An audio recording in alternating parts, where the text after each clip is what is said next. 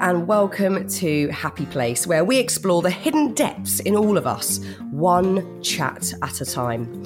I'm Fern Cotton, and today we're dialing up writer and journalist Pandora Sykes. I think what can be really dangerous about wellness is that there's nothing wrong, and I can't stress that enough. There's nothing wrong with doing yoga if it makes you feel good, going in the cryo chamber or the flotation device or forest bathing or gong bathing or all those things. Nothing is wrong with those things. But when they're marketed as something that will make you a better person or make your life better, I think that's really irresponsible. Pandora has a brilliant book with a title I think about every day. It's called How Do We Know We Are Doing It Right? The spoiler? We don't. But it's a lot of fun exploring what that means for a good 40 minutes together. And I really hope that you get something from that too. Lots of burning questions from me. Hiring for your small business? If you're not looking for professionals on LinkedIn, you're looking in the wrong place. That's like looking for your car keys in a fish tank.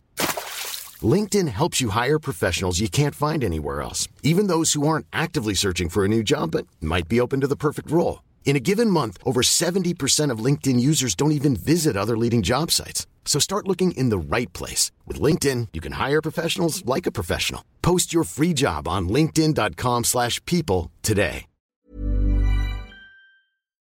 And now, here's the show.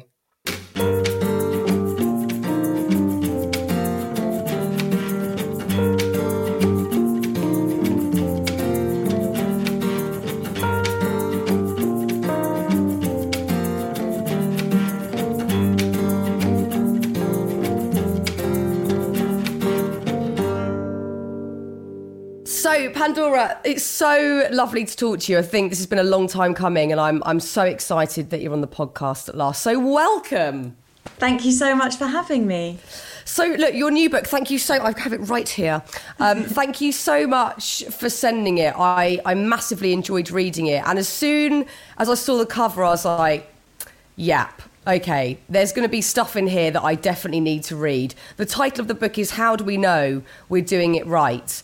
And I think, like most people out there, I often either say to myself or think, like, why am I getting it wrong? And I mean life. You know, I think we all feel like that. Why am I getting life wrong? First of all, I'm sure you felt the same, otherwise you wouldn't have written the book. And secondly, why do you think that is? It came partly from personal experience, but actually more in the conversations I just saw happening generally and culturally. They weren't specifically being talked about in terms of people saying, oh, I'm doing this wrong or I'm not getting life right. It was more just a generalised anxiety about which is the best way to live a life and what is the best option to take.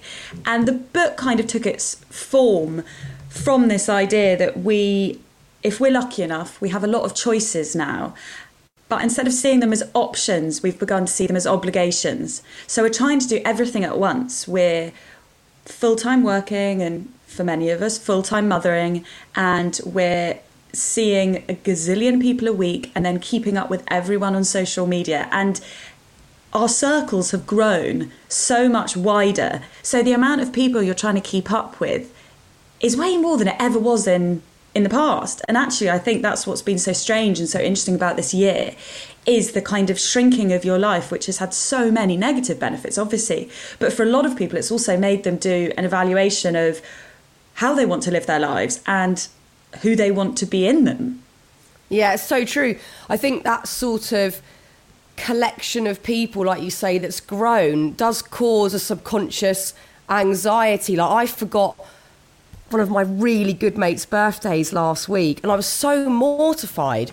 But I just don't feel like I can keep up with everything, because we've also got this sort of multifaceted life now where we've got all these means of connecting with people on social media or just text, WhatsApp, calling people if you can be bothered, maybe meeting them if you're allowed at the moment. And it does feel overwhelming. Do you think most of us are just at overwhelm all of the time?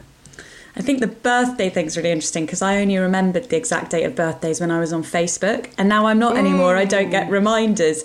I'm sure I could figure out a way for my phone to do that, but as we have previously discussed, that's beyond me and my technical capabilities. I think many people are really overwhelmed. Certainly that's something I've really struggled with since having my children, is how to fit them into kind of the bigger picture of my life without feeling overwhelmed. But yes, I think that people are particularly overwhelmed right now, obviously for pandemic-specific reasons. It's really rare for you to be engaging in just one thing. You know, you're listening to a podcast while you're driving, or you're checking your email while you're watching TV. There's always more than one thing going on. Yeah. And women do it more than men. Like, scientifically, they do it more than men. And we're also better at it. But just because we're more proficient at something doesn't mean it has a positive effect on us. And I think that kind of overwhelm comes very often from not having a clarity of feeling. There's never a singularity in your task. So something I have tried to do in the last couple of years is do one thing at a time and kind of immerse myself more fully in it. And as a result, I am much less present on my phone, because there's just only so many hours in the day if you want to get through them in a way where you don't feel like you're going to explode. Well, this is it. I think, I hate to point fingers, but I think phones probably are one of the biggest problems in our lives, because we can even do several things at one time just on our devices. If we want to be listening to something, emailing, also then quickly flitting over to Insta to have a quick peek at what our mates are doing. It's just a bombardment of information constantly. And I also, we've got a choice around all of this, of course, but it is difficult to dodge it at times. And I do wonder if also that is stopping us from trying to do new things or experimenting in a way that perhaps people would have been, more freely willing to do, because we're so worried about judgment. And I don't know if judgment's got worse, or we just are more aware of it because it's visible rather than just people's thoughts in their heads individually. We're now seeing thoughts as text on our phones, seeing people's judgments, people's opinions of things. Do you think that's sort of capping our ability to try new things and experiment in life? I think the idea of choice is much more loaded now, because of course we do have choices around all those things, but you have to look at the context within which those choices are made. And when you are receiving a kind of overwhelming barrage of information that this might be the best way to live a life, and we're also subject to kind of more lifestyle trends than we ever have been before. It's why I was so interested to look at the wellness trend, which has kind of metamorphosed, not sure how to say that word, into something that women are often using actually to make themselves feel bad about themselves. It's a way for them to think, if I do this, I might be a bit better. I think, as you say about the judgment, yes, I think we're just more aware of it now because everything's visible. I don't think it's that everyone's become horrible people and we used to be lovely people. It's just that a lot of it used to be behind one another's backs, and now you have the ability to connect with anyone without any prior kind of consensus. So you don't have to say to someone, could we have communication? You can just connect with anyone. So all those boundaries are at kind of nil. And I also think as well we need to look at the mediums through which that's refracted. Like, Twitter is a business. It's an algorithm that rewards anger. And a lot of social media doesn't reward ambiguity. And that's something that I'm really seeking at the moment, is ambiguity, because things certainly do feel like they've become really binary. And that was why I chose that slightly risky title, because it makes it sound like a self-help book, and it's not. There are no answers, just a lot of questions. Is this kind of binary idea of, am I doing life right or wrong? Of course, you're doing it neither. You're just doing it one way. Yeah, and of course, like, historically, people have not thought like this. This is such a new concept that we could be living life in a good way or a bad way. If you look back as near as 100 years ago, people were just surviving. People just wanted to not die of, a common illness or die of starvation in many parts of the world. And in the UK, looking at Victorian times, they weren't looking to live their best life. So it is such a strange concept that we've now not only, we understand that notion, we now put pressure on ourselves because of it. And that is, I think, mainly exhausting. I think it is, and it isn't new. It's this idea of what is a good life is actually eternal. Ancient philosophers were looking at, what is a good life. And funnily enough, busyness isn't new either. In Victorian literature, there was a lot of that. And every time there's a new advent in communication, whether that's the telegram, the telephone, the television, people freak out because it's another thing to navigate.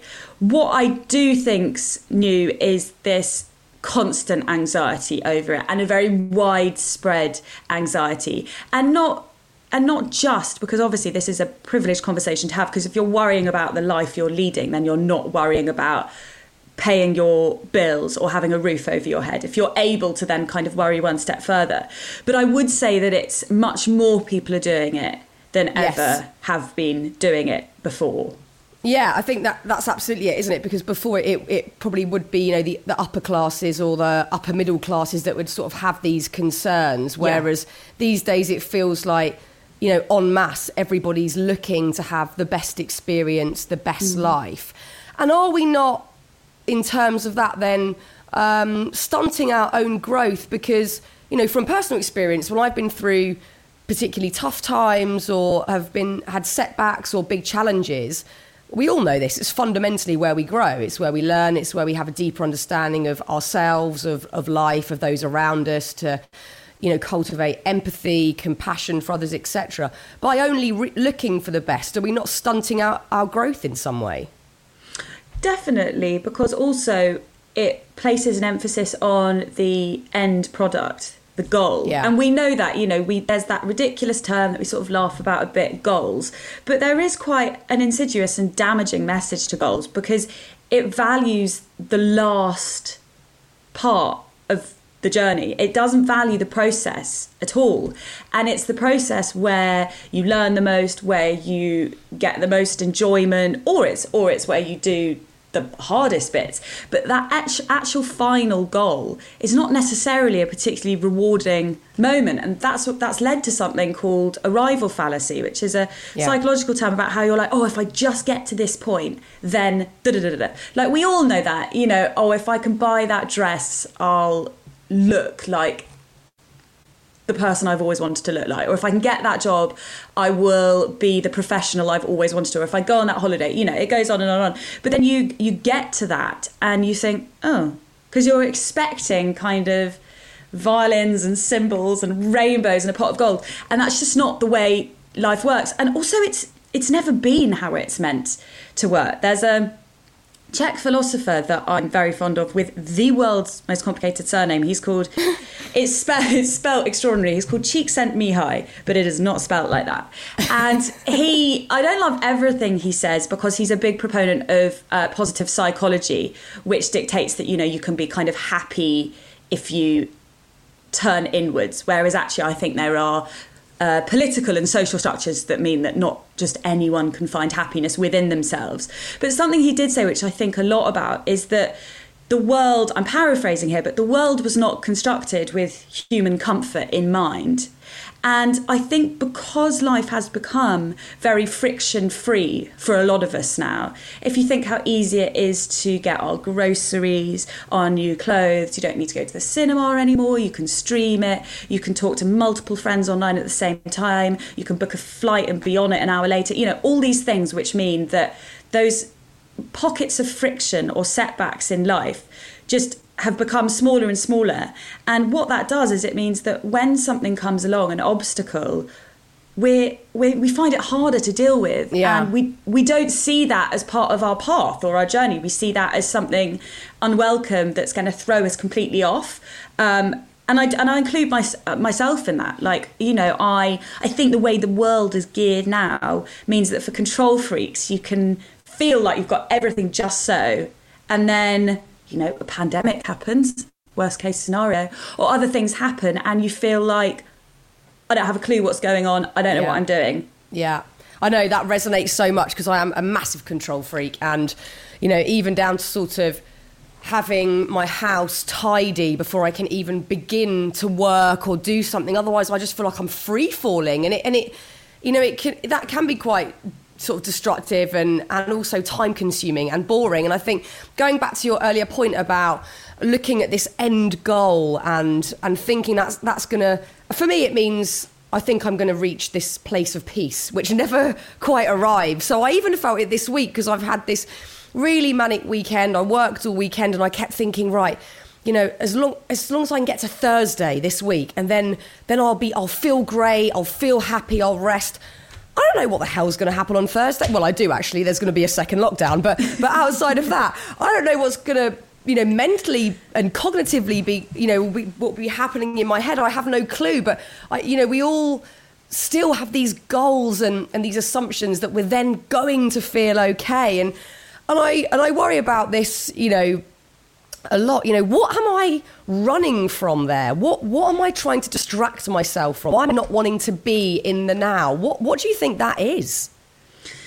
I think what we do now is that we expect to feel things. I think this comes back to this binary world we live in. We expect to feel things completely and wholly. So happiness to us now is kind of perfection, seamless perfection. And actually, it's a contrastive state. It doesn't exist without sadness and stress and all those other things. And it should be something that we experience at the peak of our joy rather than all the time. So something I think, I mean, God, what do I know? But something I think that would be useful is if we try and focus on having those pockets of happiness or those pockets of contentment. And largely, I think that's what we should be striving more for, is not happiness or joy. There's a debate over, you know, which is which and what means what, is a sense of contentment. There's a Buddhist saying, atraxia, which just means kind of without massive struggle. So just this kind of like level. And that's what I most strive for, actually, is just feeling, as you say, not even feeling necessarily super spa-like peaceful, but just a sense of peace in who you are, that you're doing what you're doing is good enough, and that the life you've created is good enough. And that is definitely a key message of the book, is the good enough, because I think that tempers this idea of the best quite well. No, it absolutely does. And I think it boils down to acceptance, you know, whether you're going through something brilliant or not, so there is a level of acceptance. And also, I think normalising emotions, because we have categorised emotions to sort of think there are good emotions and there are bad emotions. Whereas, you know, we're not going to be able to avoid any of them. We're all at some point going to feel all of them. And I think normalising them is so important, and also seeing value in them. You know, I now, at the point I am in life and, you know, the life experience that I've had, although there are parts of my life I would like to have lived through, I can see so much value in them. And I wouldn't be doing this bloody podcast. I wouldn't be writing the books I'm doing unless I'd felt those feelings and experienced those things. And I'm still trying to work them out and still trying to find ways to not have panic attacks, etc. So I think it's, and I don't know again if that's worsened because of how we communicate with each other. And again, I don't want to point fingers, but, you know, social media is a sort of arena where you don't really see much varied contrast with emotionally what's going on. It tends to be the extreme joy, happiness, even if it's just on the surface level. So, yeah, I guess it's just about that normalisation of, you know, you're going to feel sad, you're going to feel angry, and it's totally all right. I feel quite torn on this, because I agree that social media does only show the best bits, but I also, like, I'm not one that when I'm at my lowest ebb would want to share that publicly. Not because I'm ashamed, just because I don't think it would be good for me. I don't think that sharing is always an act of catharsis. Can be for some people, but not for everyone. So I would always prefer to keep those things private, I think, for the most part. And I know a lot of people do feel like that way. And I also think as well, with the social media showing good stuff, is we've always used those mediums of expression as kind of a highlights reel. You know, when you make up your photograph albums, your family photograph albums, you don't put in, this was grandma the day she wanted to kill grandpa. You put in, this is grandma and grandpa on their 80th wedding anniversary or whatever. So it is a natural inclination to present the best bits of ourselves. And I do sometimes worry about the pressure on women to be externalising all their good stuff and all their bad stuff, because I think that can have ramifications as well. On the other hand, I think that something that we are really struggling with in general is that we now externalise so many things. And I think that is brilliant in so many ways. You know, the way our generation is able to talk about how we're feeling and to have conversations about stuff that my parents would just never talk about. Yeah. On the other hand, it does mean that we are constantly externalising how we're feeling and labelling those feelings. And sometimes I think it stops us from moving through them so easily. And I do not want to be an advocate for bottling things up. I really don't. But I do think there's interesting conversations to be had. I don't think it's like a net good to talk and a net bad to not talk. I think it's more complicated than that. I'm Sandra, and I'm just the professional your small business was looking for. But you didn't hire me because you didn't use LinkedIn Jobs. LinkedIn has professionals you can't find anywhere else, including those who aren't actively looking for a new job, but might be open to the perfect role, like me. In a given month, over 70% of LinkedIn users don't visit other leading job sites. So if you're not looking on LinkedIn, you'll miss out on great candidates like Sandra. Start hiring professionals like a professional. Post your free job on linkedin.com/people today. There's two things that I'd like to pick up on there. The first being, perhaps, you know, because I don't want to vilify social media because I really enjoy it a lot of the time, and you know, I think it's a great way of connecting with other people. So there, of course, will always be a responsibility if you're of influence to post in a way that, you know, is right for you and that you feel is, you know, going to be hopefully helpful to other people if that's your jam. But probably the responsibility lies more for all of us in how we choose to process and digest what we see. So rather than taking it all as complete reality, and we're all guilty of this, and thinking that we should therefore compare ourselves to those images, that's the bit, I guess, where we need to take responsibility. And then secondly, you just said something so brilliant there, which I know you talk about in the book as well, which is this sort of visibility, and that if we're not sharing what we're eating, wearing, experiencing, and that isn't visible to other people, then it lacks in value. And I wonder if that is reversible. Can we start to see more meaning in just the experience rather than the sharing of it? I think what's really scary is that there is now an opinion with some people that if you can't see evidence of someone having done something, then they're not doing something, or they're not doing meaningful work. And that was something particularly interesting, I think, that emerged from the time of the protests for Black Lives Matter, is there was a lot of stuff happening online, black squares being posted and charity links and petitions and books and things. But then it also put an emphasis just on what was happening online. And obviously the most important action, most of the time, I think the most important action happens offline. And there was that tension between, well, if you want to go off, and you should be going off and doing that offline stuff, you don't also have time to be on the online stuff as well. And I think we need to allow people to choose to pick their poison sometimes. Not everyone's going to be naturally inclined to be sharing everything about their lives online or the meaningful acts they're making towards society. And that's definitely something that I've experienced myself, and also just witnessed from scrolling through social media or seeing discussions we've had. So on a personal level, something that a challenge kind of I set myself, which I found quite interesting, is I thought, okay, well, if I'm not going to post the worst bits online, I'm going to try and resist posting the best bits as well. So now often when I have something, I'm like, oh, I don't know, I love this picture, or that was a really special moment. I think, okay, I'm not going to get it online. And it's quite an interesting exercise sitting with it and not sharing it. And what I've realised I just do instead is I just text a few friends instead and tell them about it, which is, I think, probably for me more meaningful. Well, I think there's such beauty in something being, you know, absolutely just for you, you know, and I say that being someone that is a big sharer. I really like to talk about stuff, and some parts I still find deeply uncomfortable, but I do, on the whole, enjoy sharing. But then when there is something when it felt either really special or actually is something that I'm personally just still working through, which there are big things, it feels really sacred to have things that are just for you. And I guess it's about getting that balance.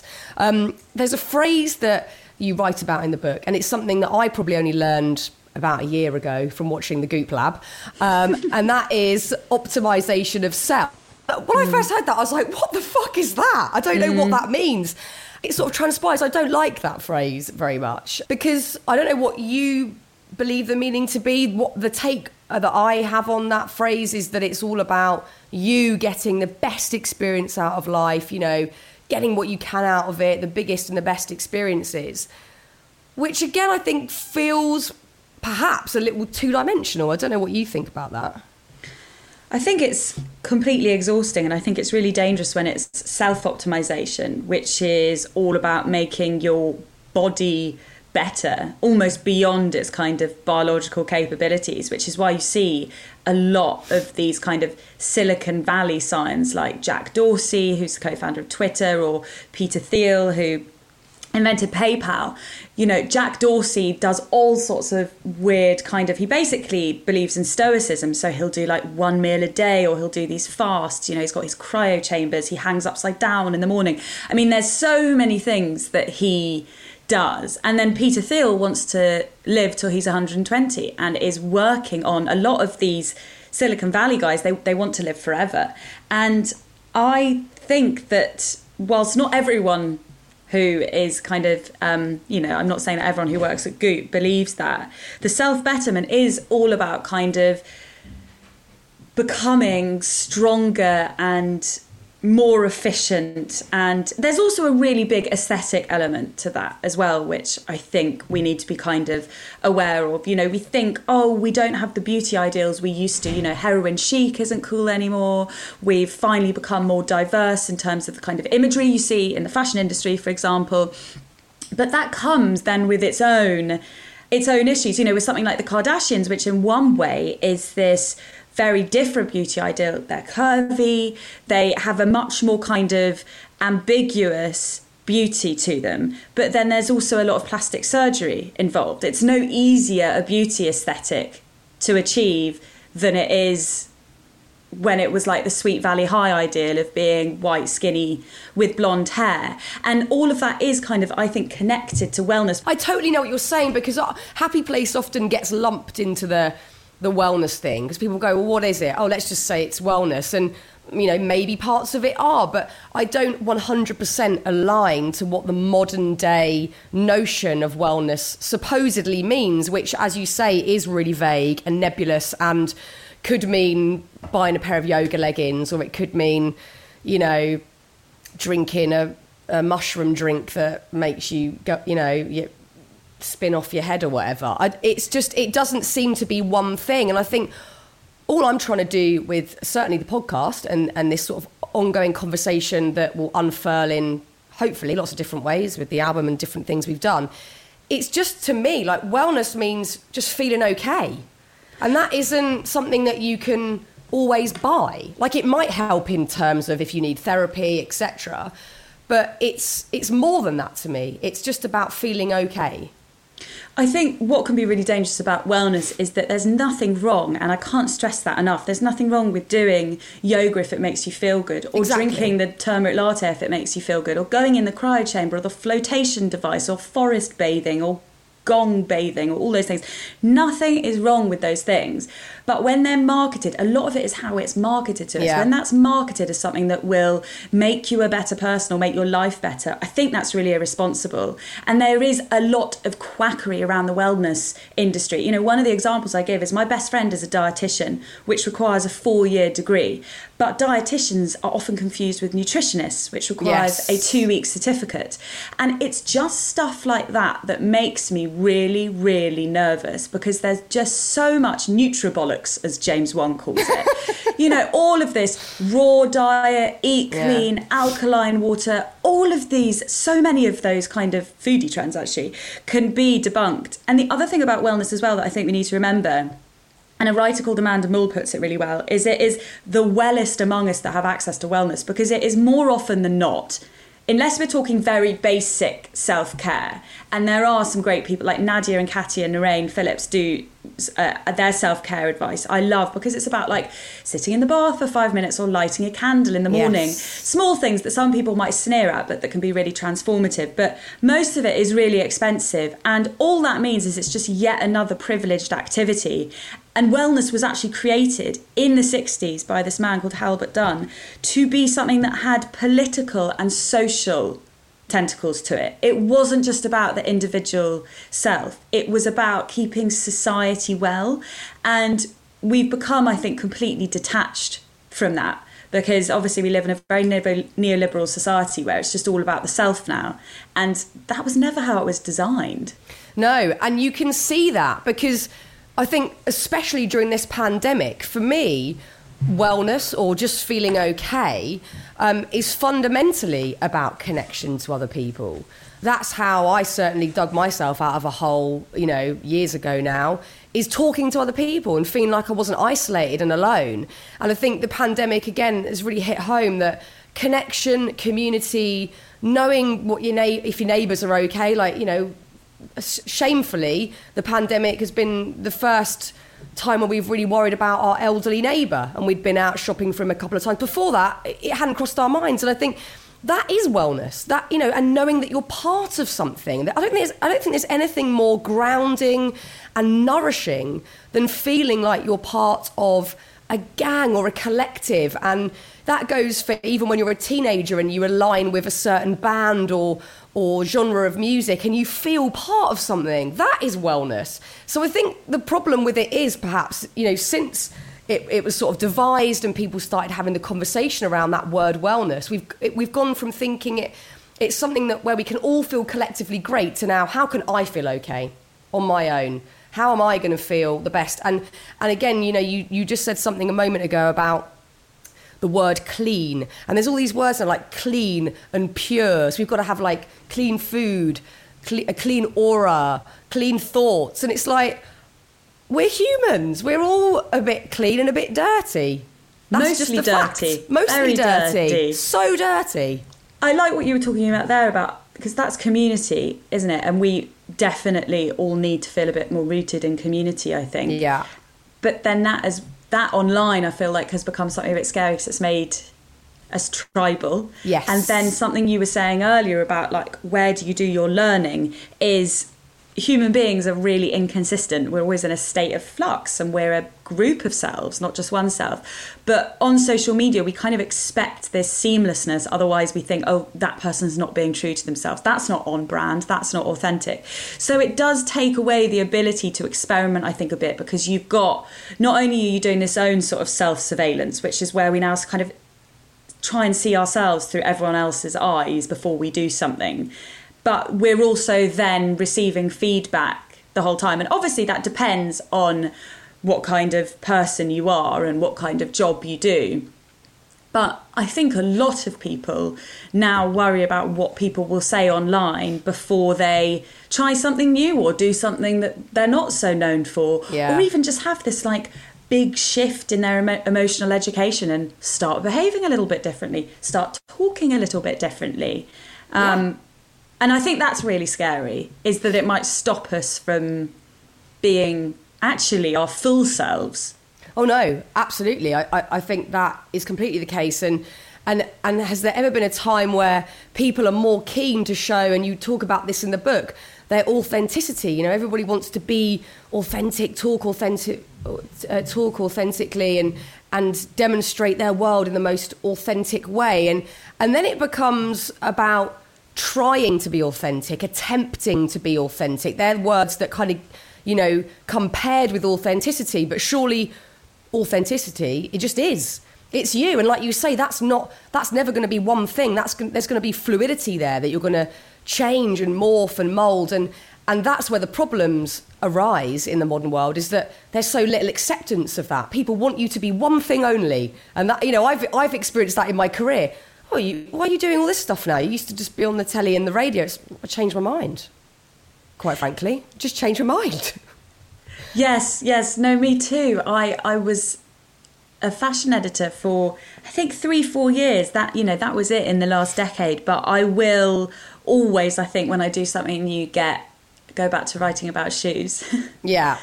People, I think, we're all guilty of it as well, but we all kind of see somebody as one thing. And when there's that fluidity or that change, we sort of struggle. Oh, I can't put you in that box anymore. It doesn't make sense. And that's the strange thing. Also, something that you talk about in the book is fashion. And I, like you've just talked about, that was your background. That's where you came from. And I had sort of forgotten how crazy fashion had got until I read that chapter of your book, that it's become so fast, so ever-changing, nobody can keep up with it. And if you look back to your childhood, I'm older than you, but you look back to my childhood and I think, oh my God, it really, really wasn't like that. There weren't new clothes in the shops even month to month. And it's gotten out of control. And we all know, environmentally speaking, that's a huge problem. Do you think enough is being done to combat that? We've been talking a lot, although not necessarily taking action, have we? The government rejected the last idea, which was, I think, adding 1 penny to everything sold to go to the kind of sustainable disposal of it. But we have been talking about the environmental impact for a little while. And obviously Stacey Dooley's documentary kind of opened a lot of people's eyes.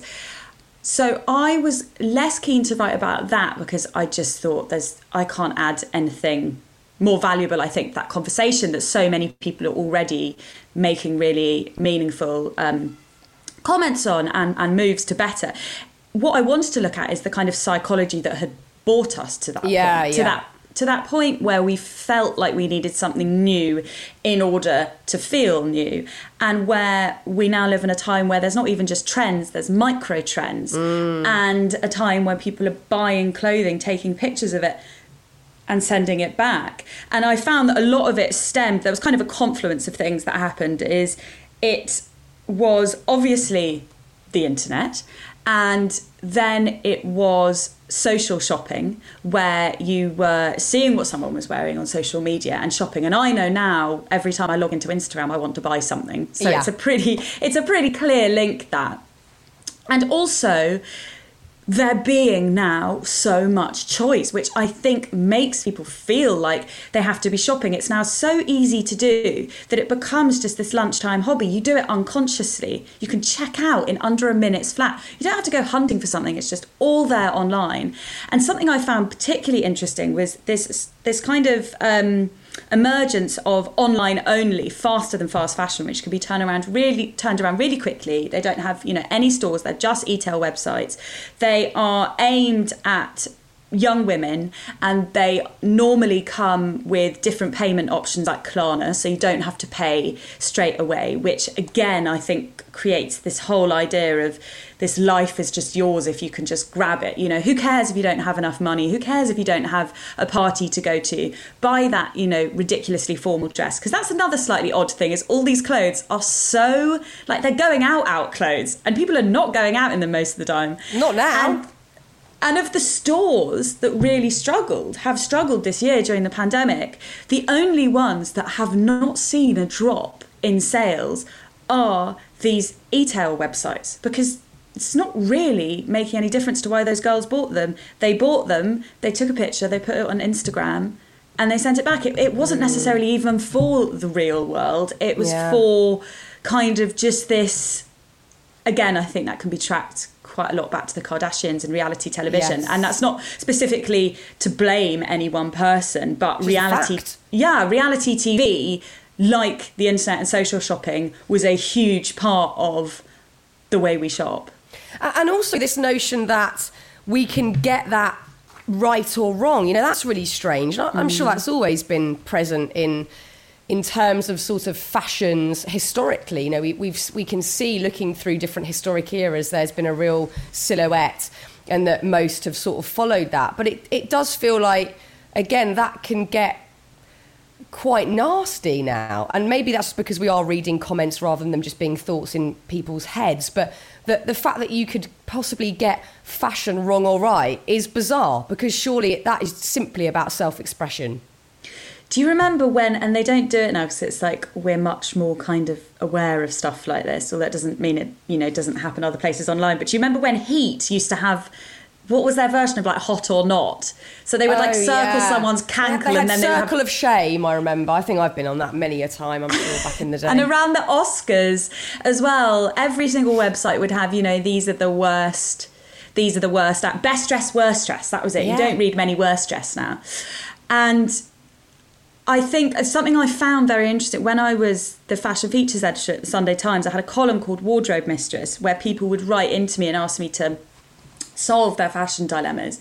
And what I found so interesting and actually invaluable about that time is I'd have people writing to me from the age of 15 to 75, and the specifics and the budgets would change. You know, they'd be looking for something for their son's wedding and they didn't want to look frumpy, or they'd be going to their high school graduation, listen to me, what is it in the UK? I mean, none of this existed when I was at school, so I don't know. I barely went to school, Pandora. I have no clue. Secondary school leaving day, whatever it's called in the UK, and they'd say, you know, I want to look like cool and I don't have any boobs and all that stuff. But what came through most of the time, all of the time, was that it wasn't really about what they were wearing. It was about feeling like they got it right. And there was such a fear in getting it wrong. And people, friends and family would ask me all the time, like, is this okay? Like, have I got this right? And I've never, which is one of the reasons actually why I always found it a little bit tricky working in fashion, is I've never believed in rules. I've never been snobby about fashion. I truly do not care what people wear if they feel great in it. Where I'm interested in what people wear is when they don't feel like themselves and they don't feel comfortable. Yeah. And that's what I found fascinating about it.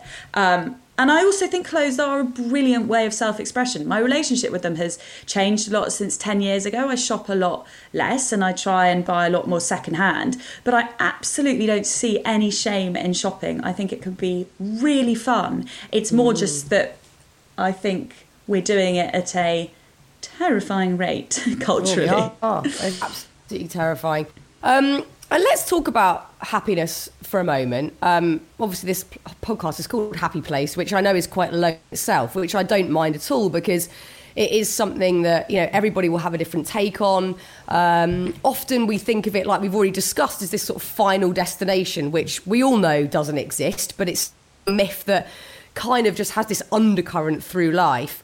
And you put an interesting stat that I had never read before in there, and it's from a psychologist called Daniel Levitin.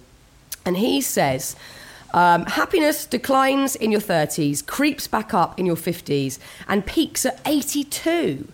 Now, I'd never seen this sort of research before, and it does make total sense when you look at experiencing and also how we're imbibing in life, and also I guess at the point early 30s, right? Am I right?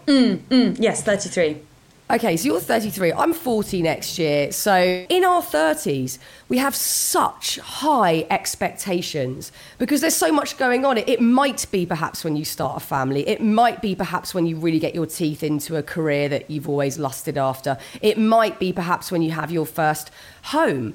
And the expectations, I don't know, but from my point of view, seem to be getting higher for people. Would you say that's accurate? I think the expectations for everything to be of order at the same time is higher, rather than us being able to say, okay, well, that thing's great at the moment, that thing's not great. I'm actually a bit suspicious of Daniel Levitin's theory. So it's the theory of U-shaped happiness, which is that you're happiest at the beginning and near the end of your lives. I can definitely see why you're happiest at the beginning. My 2-year-old is, I mean, what does she have to worry about? You know, she's living her best life. But I think where that theory, again, I think this theory doesn't really hold up when you think about ambiguity, because basically what that theory says is that your 30s and 40s are most stressful because that's the time when most people, obviously not all, but most people have their highest mortgage, they have young-ish children, they are busiest at their job, you know, they're in the best years of their job, they have elderly parents, so just the amount on them stress-wise is really, really high. But I don't think that necessarily being the most stressed means that you are the least happy. I think we need to stop seeing those things as separate things. I think you can feel, stress is also a word that has been so, overextended. It means a lot of different things to different people.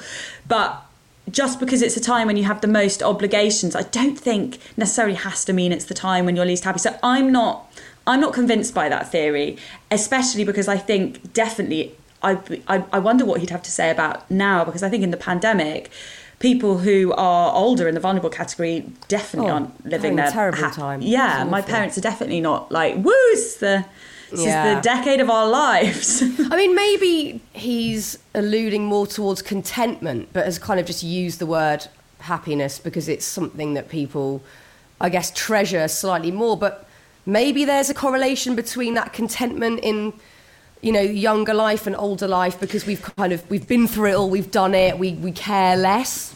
I think that's absolutely part of it. And also security and responsibility is you are less obviously you're not responsible for anything when you're tiny, and you tend to have fewer responsibilities when you're in, say, your 80s, and you have kind of a physical security, most people, hopefully, and also a mental peace of mind, as you say.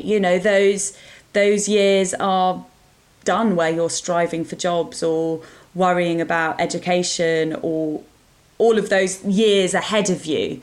But maybe I just personally disagree with it, because I don't really want to think that this period of my life is just going to be worrying about the future. I think I'd like to think that we can have those pockets, those happy places along the journey. Like, I think of my happy place as, well, this is my happy place. It's like a particular time on a Sunday, a particular place I am with my family, rather than happy place being like static. So, I'll get my happy place when I'm 80. Oh, it doesn't exist. I don't think that is. It's never a fixed thing, is it? It comes and goes. It's moments of unexpected joy, of just looking out the window it could be 2 seconds of happiness. I think that's where we get it wrong, is we think that it is, even when we ask someone, are you happy now? You could say yes, and then 10 seconds later feel like shit. Or, I think most of the stories we read about depression or whatever, when people have talked about me, the headlines always end up being, I was really depressed and now I'm happy. And it's like, well, I might have been happy for 5 minutes yesterday, but I feel not great today. So I think it's just how we frame happiness, and we look at it in such a weird, fixed way. It's so bizarre. But again, maybe with old Daniel Levitin's comment, 82 is a place where we are worrying less about if we have got it right or not. I think it's quite interesting to think about the fact that 25% of babies born now are going to live to 100. So maybe at 82, they'll still feel in fine fettle, like they've got ages and ages to go. So maybe they'll still be worrying about whether or not they're doing it right. Maybe he'll have to change his theory to 101. He will. Endless worry for us all in the future. Pandora, it's been so lovely to talk to you today. I've been so looking forward to it, and it is such a wonderful book to pick through these different subjects and to just take a real acute look at modern day life. I found it a really interesting read. So thank you so much, and take care. Thank you so much, Fern. Pandora, it's always a stimulating, rewarding conversation. Thank you so much. If you're thirsty for more, Pandora does a great podcast called The High Low, which I know a lot of you love, with Dolly Alderton, who has been on this very podcast. So you could also go back and listen to that in our archives if you fancy it. But The High Low, go check it out. They're an awesome pair. The link is in the show notes. Now, we've got a couple more episodes in this series before we take a short break. They are 2 phenomenal guests. You're going to love them. I'm saying no more. But you can get them first when you subscribe. You can do that on Spotify, Apple Podcasts, or any number of free podcast apps. Thanks again to Pandora, to my producer, Matt Hill at Rethink Audio. And yes, of course, always you, lovely lot. I wouldn't forget you, ever. I'll see you next week.